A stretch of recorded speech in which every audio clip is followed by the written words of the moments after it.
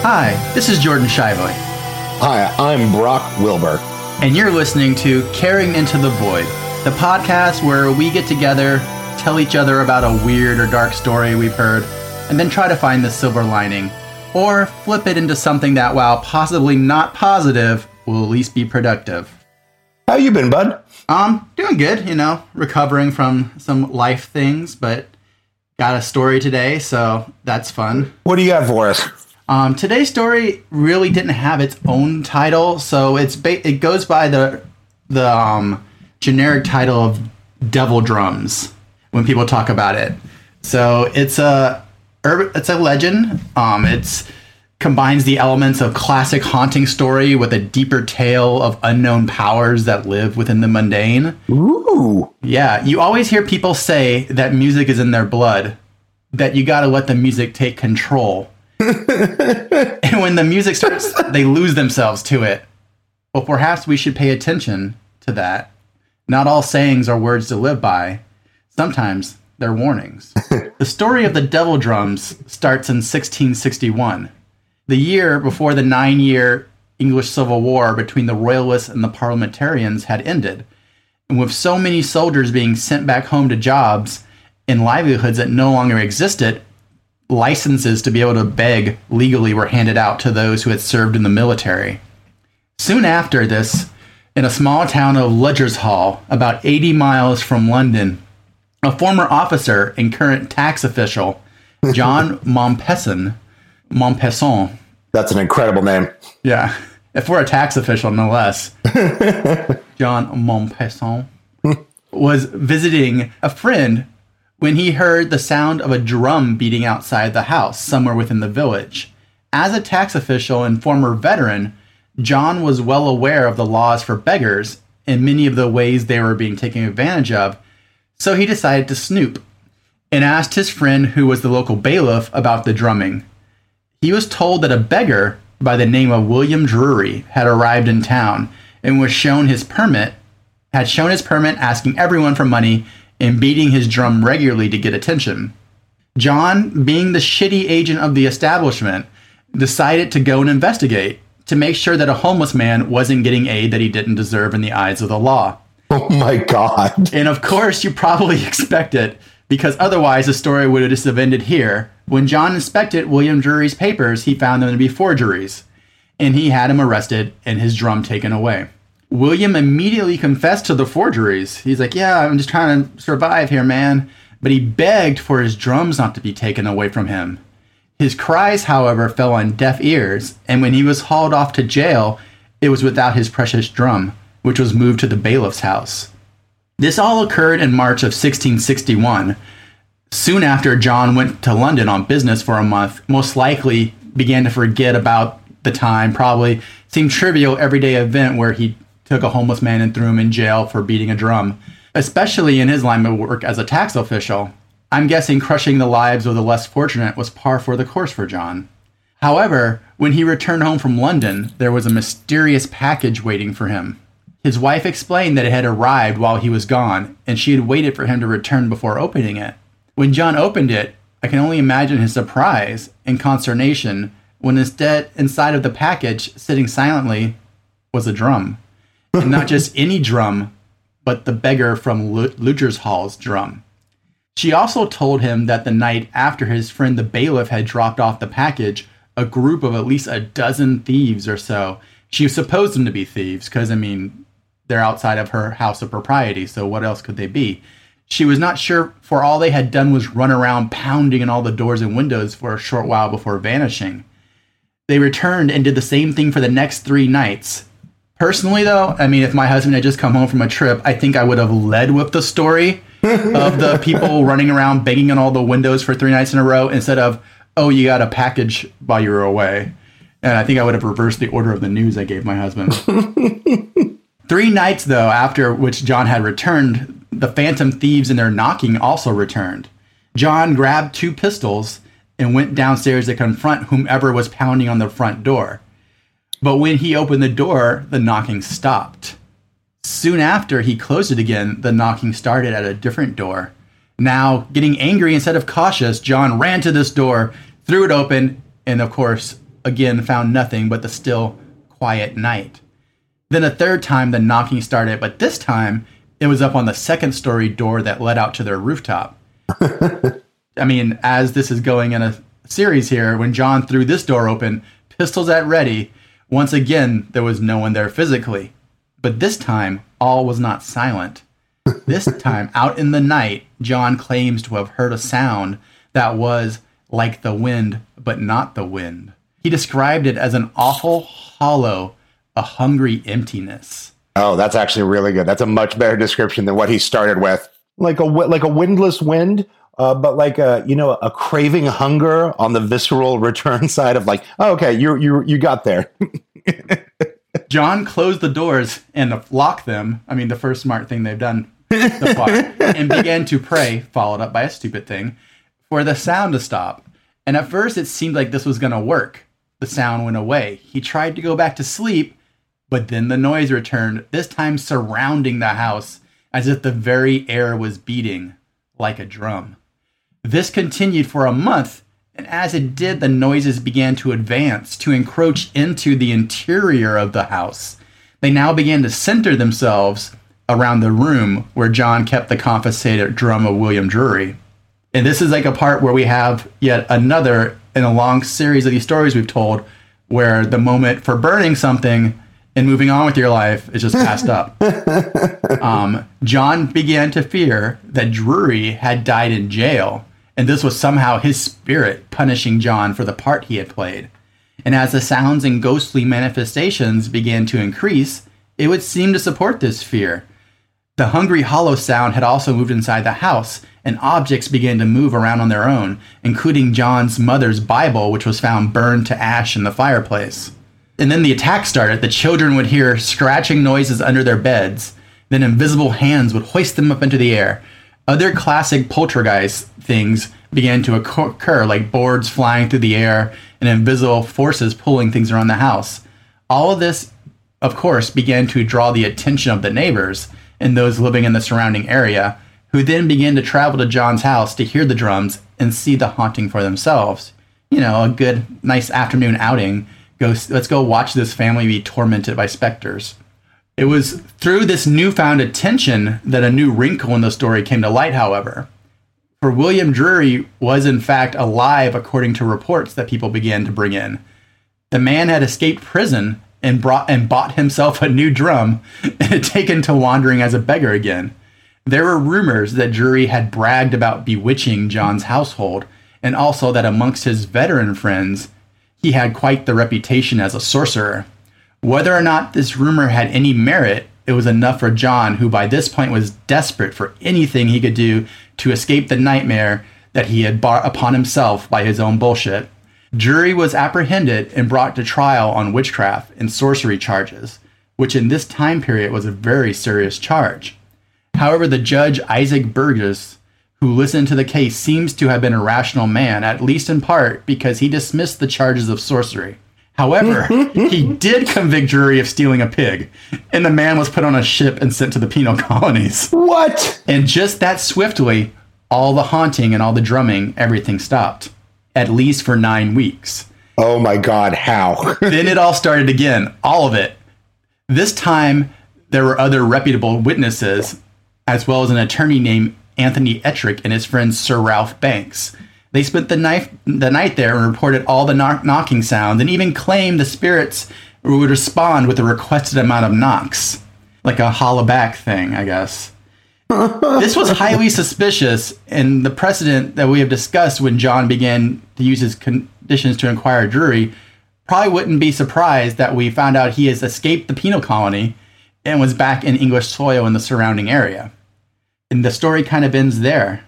They don't really tell you, like, did he escape this? Did this guy torment him forever? And what did it all mean, really? Was it a con? A sorcery? A haunting of coincidences? Or is it something deeper beyond even the story of a poltergeist? Something alive and wild within the very nature of music? Something that maybe infected the blood of William Drury? Perhaps out on those bloody battlefields where he beat his drum, surrounded by the never-stopping march of death? and ever after would reach out against all those in his sphere of influence. A great hungry hollow that arises within us all, only to be filled by the pounding of the drum. Could that maybe be it? So that's the story of the devil drums. I like your phrase, a haunting of coincidence. It sounds like a Parisian play I would have really enjoyed. An act in 3 parts. And so for this one, the carrying into the void moment is as follows. There will come a time when those in power will seek to silence you, to take the power that resides within you, a great and hungry ocean that is roaring to emerge into the world, and they'll snuff it out, try to tamp it down, to box it up, and add it to their own hoarded power. But you won't let that happen, will you? Listen deep to the music that pumps through your crimson veins. Hear the tune of hunger that beats in your heart, a melody so dark and true, and let it fill you. Turn the tables on those fuckers. Let no place be safe, nothing sacred. Let the music of your rising power haunt them, rob them of their sleep, turn their food to ash in their mouths, filling their every waking moment till they flee their places of power, their safe towers. And in that thundering silence, that moment of vacuum, that will be your moment. Fill it how you will. A wild and dangerous crescendo hunger and destruction, or a simple hummed tune of contentment. The melody is yours to choose. Yours and yours alone.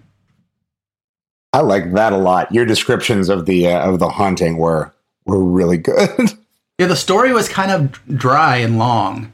It just like went a lot into the tax guy stuff, and this is like the thing about this story is kind of different from a lot of other stories. Is this one is highly documented with tons of like supposed credited people in court cases and magistrates all like signing off that this happened. And everyone has great names. Yeah. Ludger's Hall. So what do you have this week? So mine is actually a listener request, and this is perhaps a good time to point out we have just the best goddamn listeners. One of our listeners got a tattoo of your sign-off phrase this last week, which that was awesome. Boy, I just started crying. It was like, that's what world do we live in that we're doing something that good? But like that's so cool to see your words on a person's flesh husk.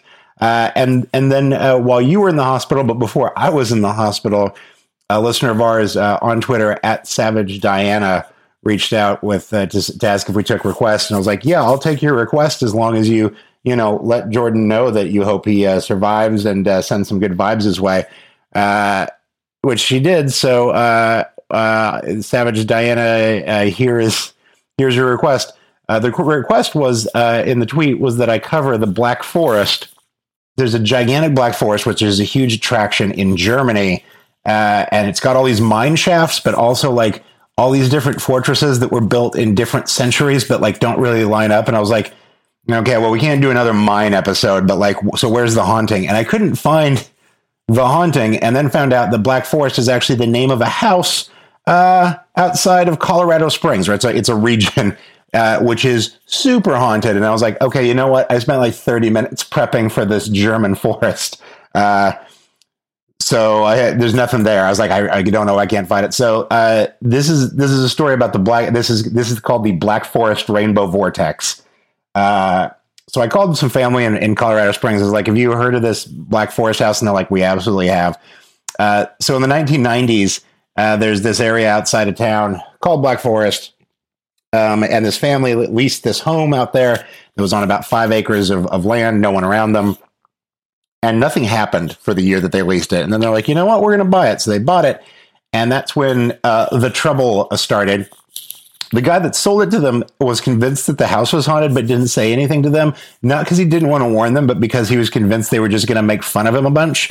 And in their description, the mom says, one day we came home, and it was like the 4th of July in our living room and bedroom. There were lights flashing throughout. People were stomping on the roof. And when we lay in bed at night, we could hear chains rattling. One night we woke up and heard orchestra music. Strange things started happening every day. And so it's a family with 2 sons. There's lights. There's physical manifestations of this stuff just flying around their house. and they just keep trying to live there, which has always been one of my favorite parts of some of the Exorcist films where you have a family that's in a haunted place and they're just still trying to do laundry or something, and you're like, boy, that's weird. That's I don't know why anybody does that. You gotta start that burn pile, man. Gotta start the burn pile. So they started hearing a bunch of sounds, and then they set up. It's the 90s, so they had motion detectors, they had video surveillance stuff. And over the next 4 years, they had 62 unexplained break-ins. And the sheriff's department opened an investigation in 93 in which they conducted 45 follow-ups, but they couldn't catch any criminals. And the family, for some reason, despite seeing floating lights, just kept going, you know what, this is probably somebody doing some sort of prank on us, which is why they stuck around for so long. For years before they finally were like, you know what, mid-90s, we start having some of those reality show ghost hunter things. So they started bringing in some professional Ghostbusters who start losing their minds. Like one guy that comes in the first minute or so there is like, there's more than 20 spirits here, and just fucking leaves. And then at one point they're talking to a psychic, and while they were talking to her, ghosts flew through her and she just collapsed on the ground. Like she wasn't out, but she couldn't move her arms or legs for a long period of time until they see these ghosts, or the psychic just told them that the ghosts flew through her. The psychic told them that the Ghostbuster guy was the Ghostbuster that they pulled in actually had a TV show, and that one's much more entertaining to me because they couldn't use the episode because he ran out too quickly. So if he was faking it for attention, he wasn't doing it right. And then they had a different renowned psychic come in 6 months later. His name's Peter James.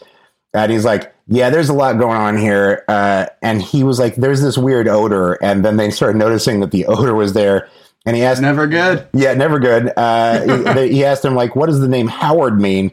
And they were like, so he was sort of our adopted grandfather, but he's not somebody that's affiliated with them anywhere in any way. That you could have looked up, and he was a pharmacist in the 60s who would give drugs out to kids so that they could go get high, and his son got super high in the area where he died, trying to create a rift in space-time on their property so that he could make contact with his dead father, and he died while huffing shit.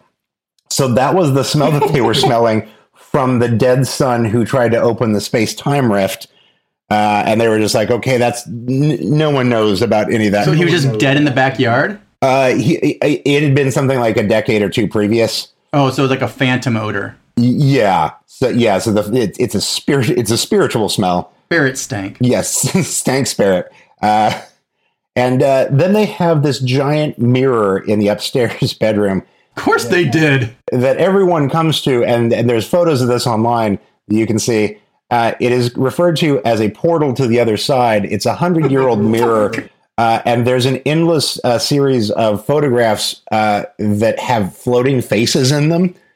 So that's pretty fun to see. Yeah, they're just you don't know that you're not supposed to go up to the huge mirror that's called a portal to the other side.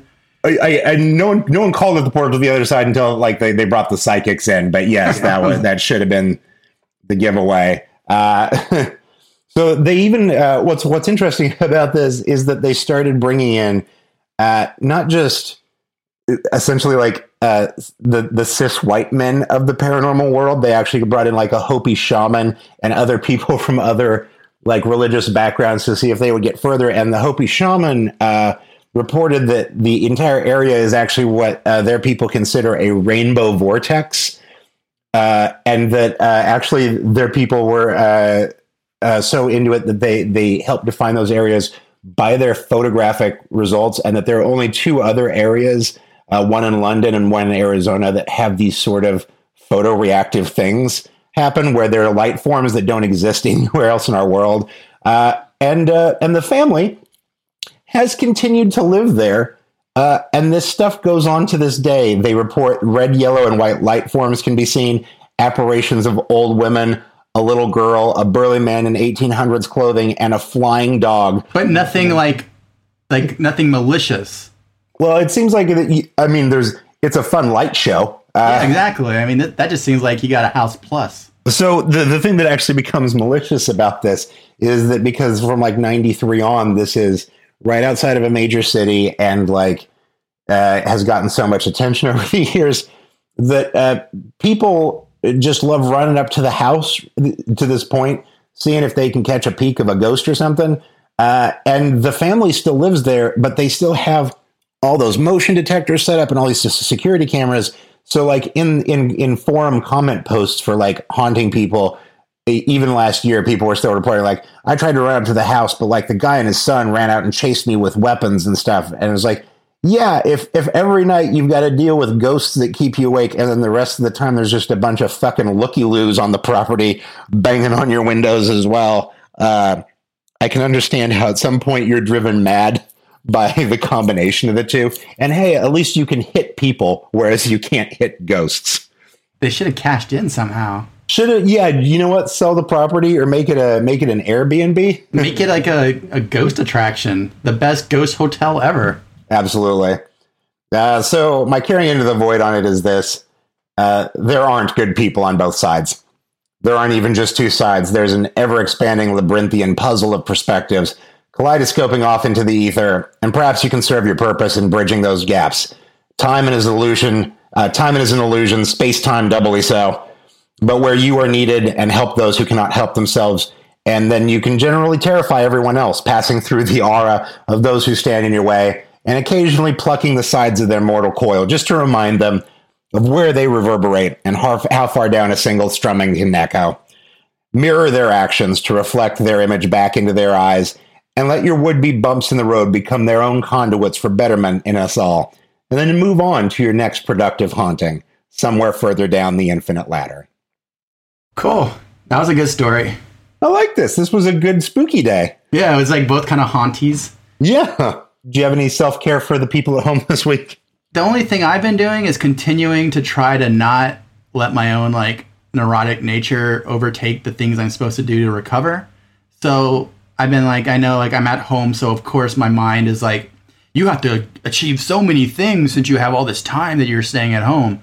But I'm like, well, you also just had yourself cut open and your organs moved around. So maybe if you feel like you need to sleep half the day, you should let yourself sleep half the day. So I've been doing that and trying to listen. My self-care has been trying to like let myself heal instead of trying to force productivity into healing. Huh. I like that. I've been doing something where I noticed that like we exist in a lot of very small circles on the internet of certain fandoms and things like that, and sometimes it becomes very easy when there's somebody that isn't like a huge fuck ass, but is like has a weird take on something, or who has messed up something in the past, or is trying to work on something. It's pretty easy for some of these communities to just send somebody out to pasture and just give up on them. And I found myself going a little overboard lately in just trying to blow up people that I felt like had either done me wrong or had done wrong by some weird concept I had.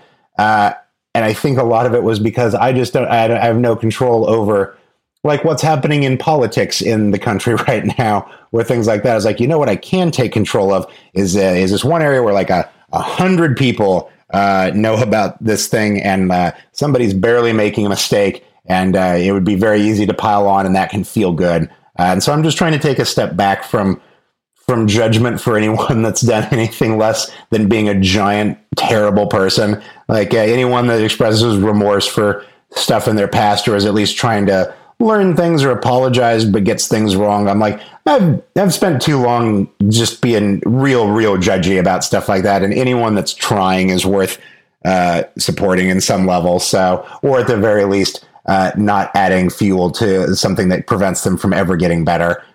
Yeah, like you don't have to like support them in their endeavor, but you can also not dogpile them. You know what? They can go out into the wasteland for a while, figure some things out, and the people that they want to ask to help them, they can help, and then they can come back, and then we'll see where it goes from there. There's no, it's twofold that no one needs me to come down on them for anything, and I don't need anyone to come down on me, because that doesn't help. But also, it just it's burning through my emotional fuel real quickly, and I was like, oh, I'm just being mad to like people I don't know that have no effect on my life, and that's not helping them, and that's not helping me. So in the midst of so many enemies in the world right now and so many dark forces, perhaps focus your energies elsewhere, or give yourself the breaks that you need. Obviously, no one on this show would ever say, stop caring or walk away or something. But there's interpersonal stuff that we can do, and we can do better, and that's my thing this week. But what would Twitter do without all the hot takes? What would we warm ourselves on in the cold void of space? What unholy fire would we hold our little hands over without the hot takes? Well, thanks everyone for listening to us for yet another week. You can find us on the internet. Where can we find you, Brock? I'm at Brock Wilbur every place.